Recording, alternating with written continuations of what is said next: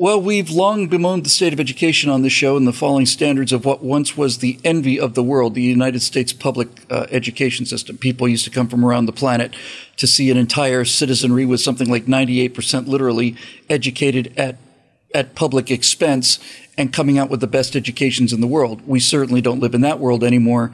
It's certainly gotten worse, and we have a handle now on how much worse it's gotten. Well, hi, everybody. I'm Bill Whittle here with Steve Green and Scott Ott. A number of years ago, guys, I did a firewall called The Most Shameful Injustice, and it was talking about how Baltimore was one of many cities, how this constant one-party rule, and we'll just leave it up to your imagination which party it is, in a city will end up causing so much corruption that education becomes it's at the bottom of the list. One example we used in that video, which was from at least 5 or 6 years ago, was one of these education commissioners for the city of, it was either Detroit or Baltimore, had ordered himself for his department 2 identical brand new Lincoln Navigators, it's a top-of-the-line SUVs, in black with black leather. And when his arrived, it didn't have black leather, it had gray leather. So he sent that back and had them do a rush job, which cost another tens of thousands of dollars to have the upholstery replaced back into the black leather that he asked for. And this is a public school official. Guys, I'm looking at an article linked to by Instapundit here in the New York Post talking about the latest results from some testing that was done in the city of Baltimore. So, Scott, let me start with you. In the Baltimore school system, public school system in Baltimore, one of the terms they're using is educational homicide. 40% of Baltimore high school students failed math proficiency exam, but here's an interesting statistic for you. In 13 of Baltimore's high schools, 13, that's not the total number, but in 13 of the total number, 0 students were proficient in mathematics.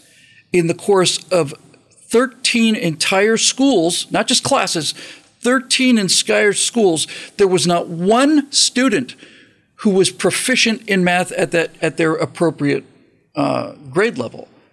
What could possibly go wrong?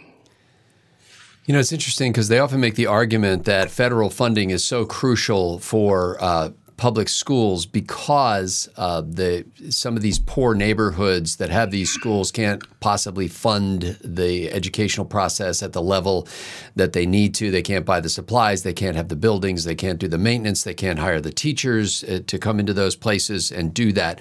But we never take into account that even in tough areas of cities like Detroit or Baltimore, that's not the only area in that city. There are very nice areas of Baltimore or Detroit.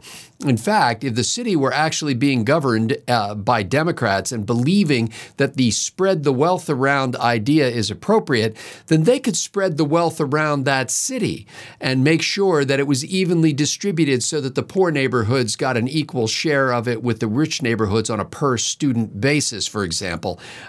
So I don't buy this argument that, it's just that it's endemic to impoverished neighborhoods that they're going to have bad education unless the federal government comes in and bails them out.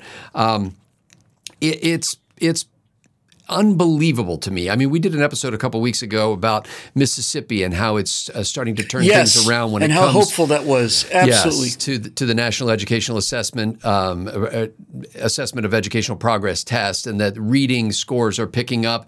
And I made the argument at the end of that episode that I think literacy is the key, and that if you didn't have the money to focus on everything, if you focused on that one thing, just creating a literate student body, that you would give them the tools that they needed to be successful as they advance through the educational process, and they could learn everything else if you just teach them to read. And then you see these schools where they're, complaining, oh, we don't have the resources to do this and that. And the other thing is like, you can teach them to read. Get a book, sit down with them, and show them the words. Move Chalk and a slate under an apple tree will do it. Yes. So it can be done. It's people have been learning to read before the technology existed, before the buildings existed, before professional educators existed. All of this stuff. Before you could get a master's degree in education, people were learning to read. And in many cases, if you read some of the writings of our founders and framers of this country, you'll see they read and wrote at a much higher level than we are now capable of. So there's no excuse for that. And the politicians who are running this operation should be A, hanging their heads in shame, and B, ejected from office at the next available opportunity. I will throw in that I read an article about a new study that the Washington Post has done in conjunction with another organization. And this is a little hopeful antidote, perhaps, to some of what you're seeing there. As a result of the COVID pandemic, a lot of people had their kids come home, and so they wound up doing, in many cases, some form of homeschooling. Well, that's stuck for a lot of people, and they're starting to see a whole new wave of homeschoolers. Now, the way the article was positioning it was that there's a decrease in the percentage of conservative Christian families homeschooling, and there's a decrease in the percentage of Republicans homeschooling. That's not what's happening. What's happening is a broad embrace of the idea of educating your own child. So, of course, it waters down the pioneers who typically come from a values-based approach to things. And we have more and more families who are saying, you know what? For whatever reason, whether it's the values of the school system, the danger of going to a public school, not only for my kid's going to get beat up, but he might get shot, to whatever your reason is, if you can do it at home, do it at home. And it's almost, especially in these neighborhoods, you're almost guaranteed to get a better result than they're producing for your kids there. Well, I'd like a quick follow-up with you, Scott, because you said a lot of people say there's just not enough money in the system. When I did that video, I think it was at least it was longer than that. It was 7 or 8 years ago at least.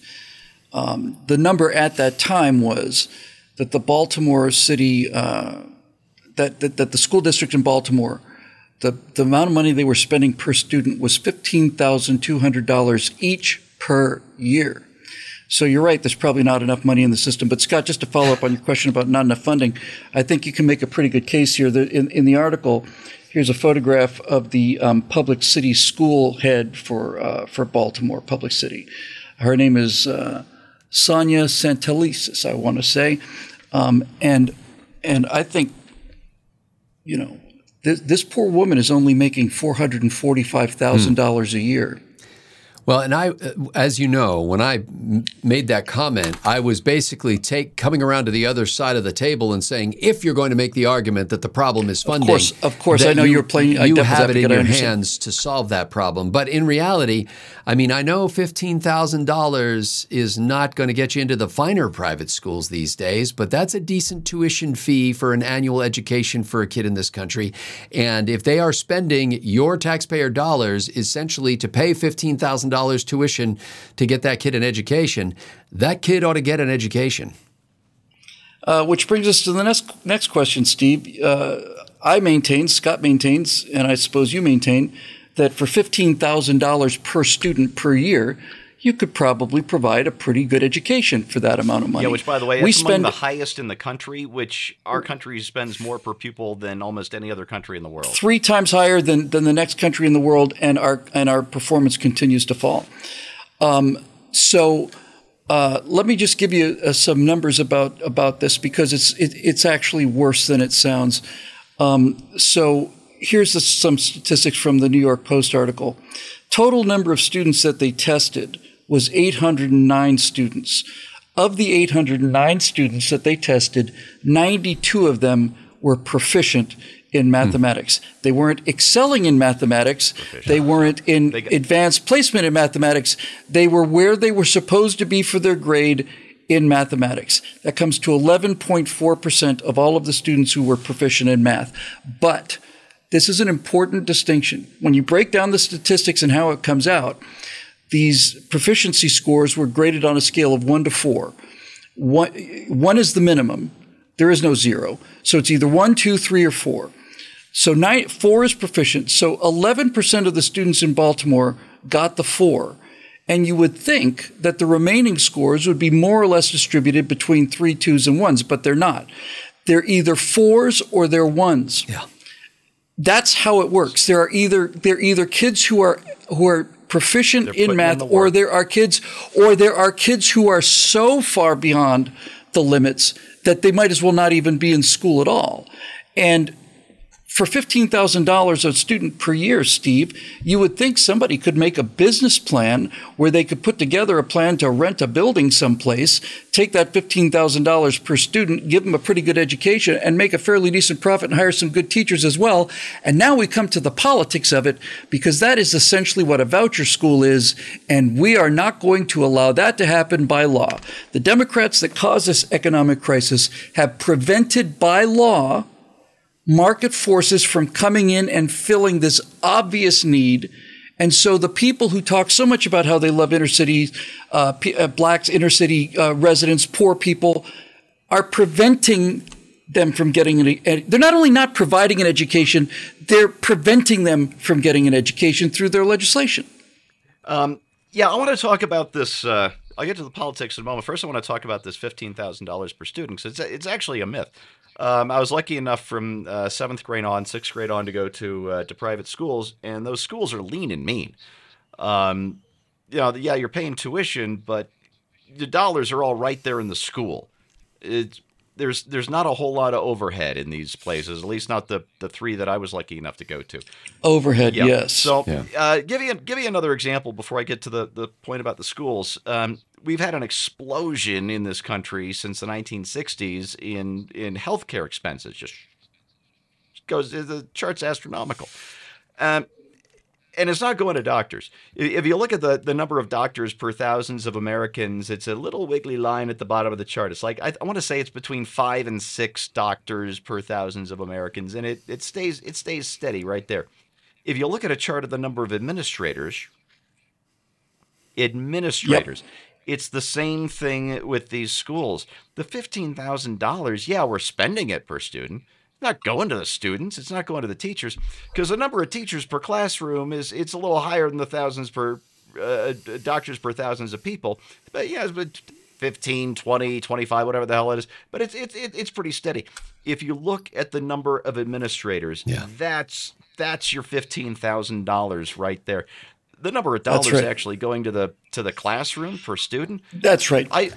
I'd be surprised if it was 15% of that $15,000. That's a great point, because it's not $15,000 per student. It's amount of money put into the Baltimore system divided by the number of students, but doesn't account for administrators and all the rest. Yeah, exactly. If somebody came to you, Steve, and said, I'll give you $375,000 if you can take these 25 kids and during the next year educate them up to the next grade level, could you do it for $375,000? Because that's what 15 times 25 is. I would work my ass off to make it happen, because I'd want to do the same thing again next year and make that $375,000. You better believe it.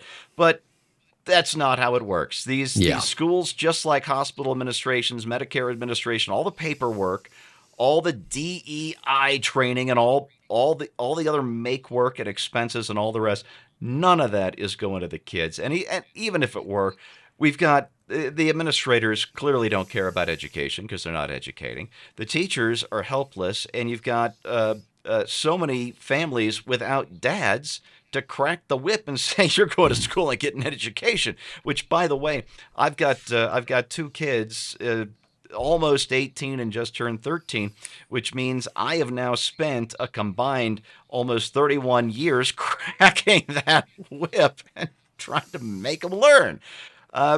So we need dads, and we need educators, and we need to cut the fat out of this system, because that's what everybody's choking on.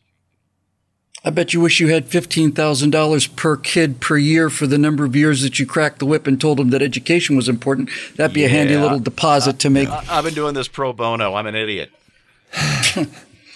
So, folks, I look at this and I see a hardware problem and a software problem. The hardware problem is the way this is structured. There's no other word for it. It's scam.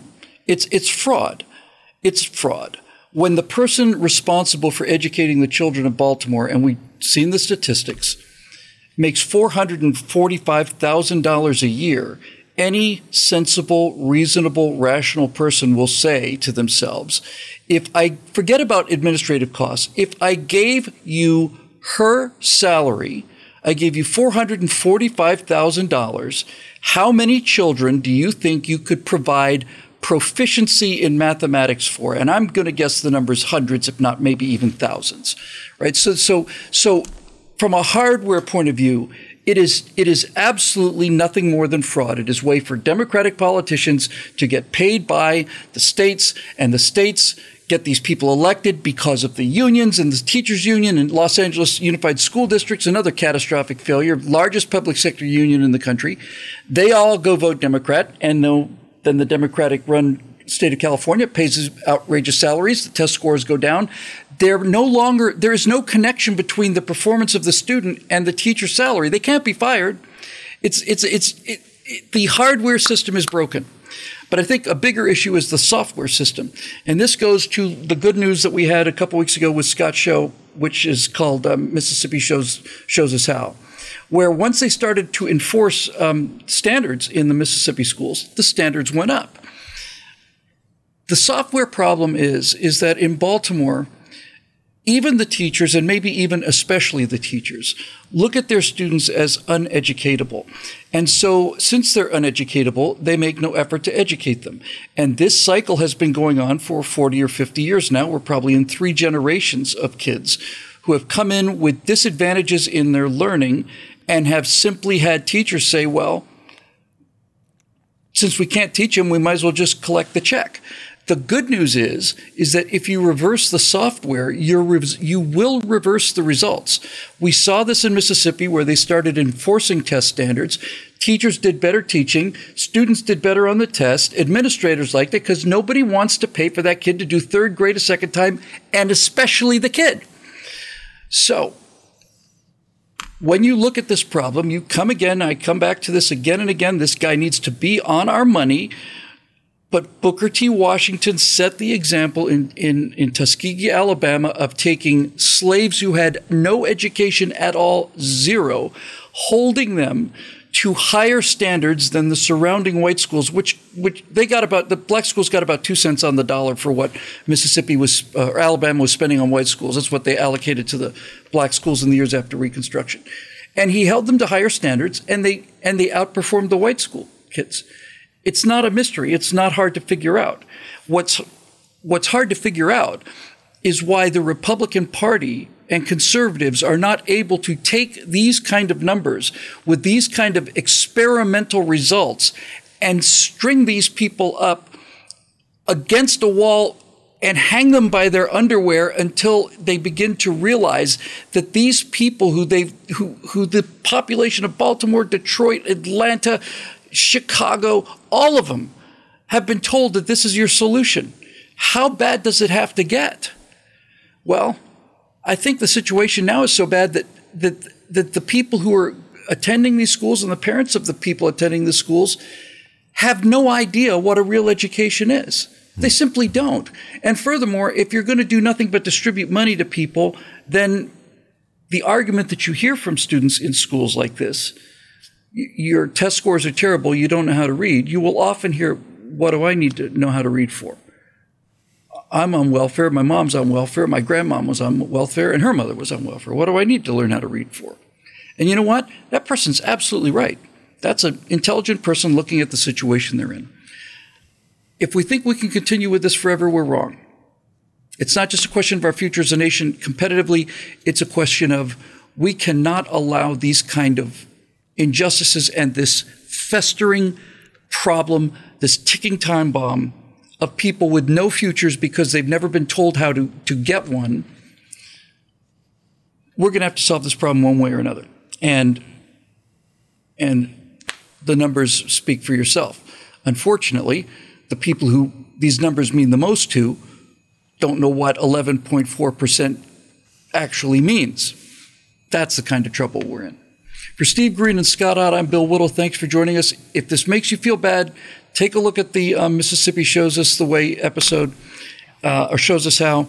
And if you want to really help, you can become a member at BillWhittle.com and keep these messages coming. We'll see you next time right here on Right Angle.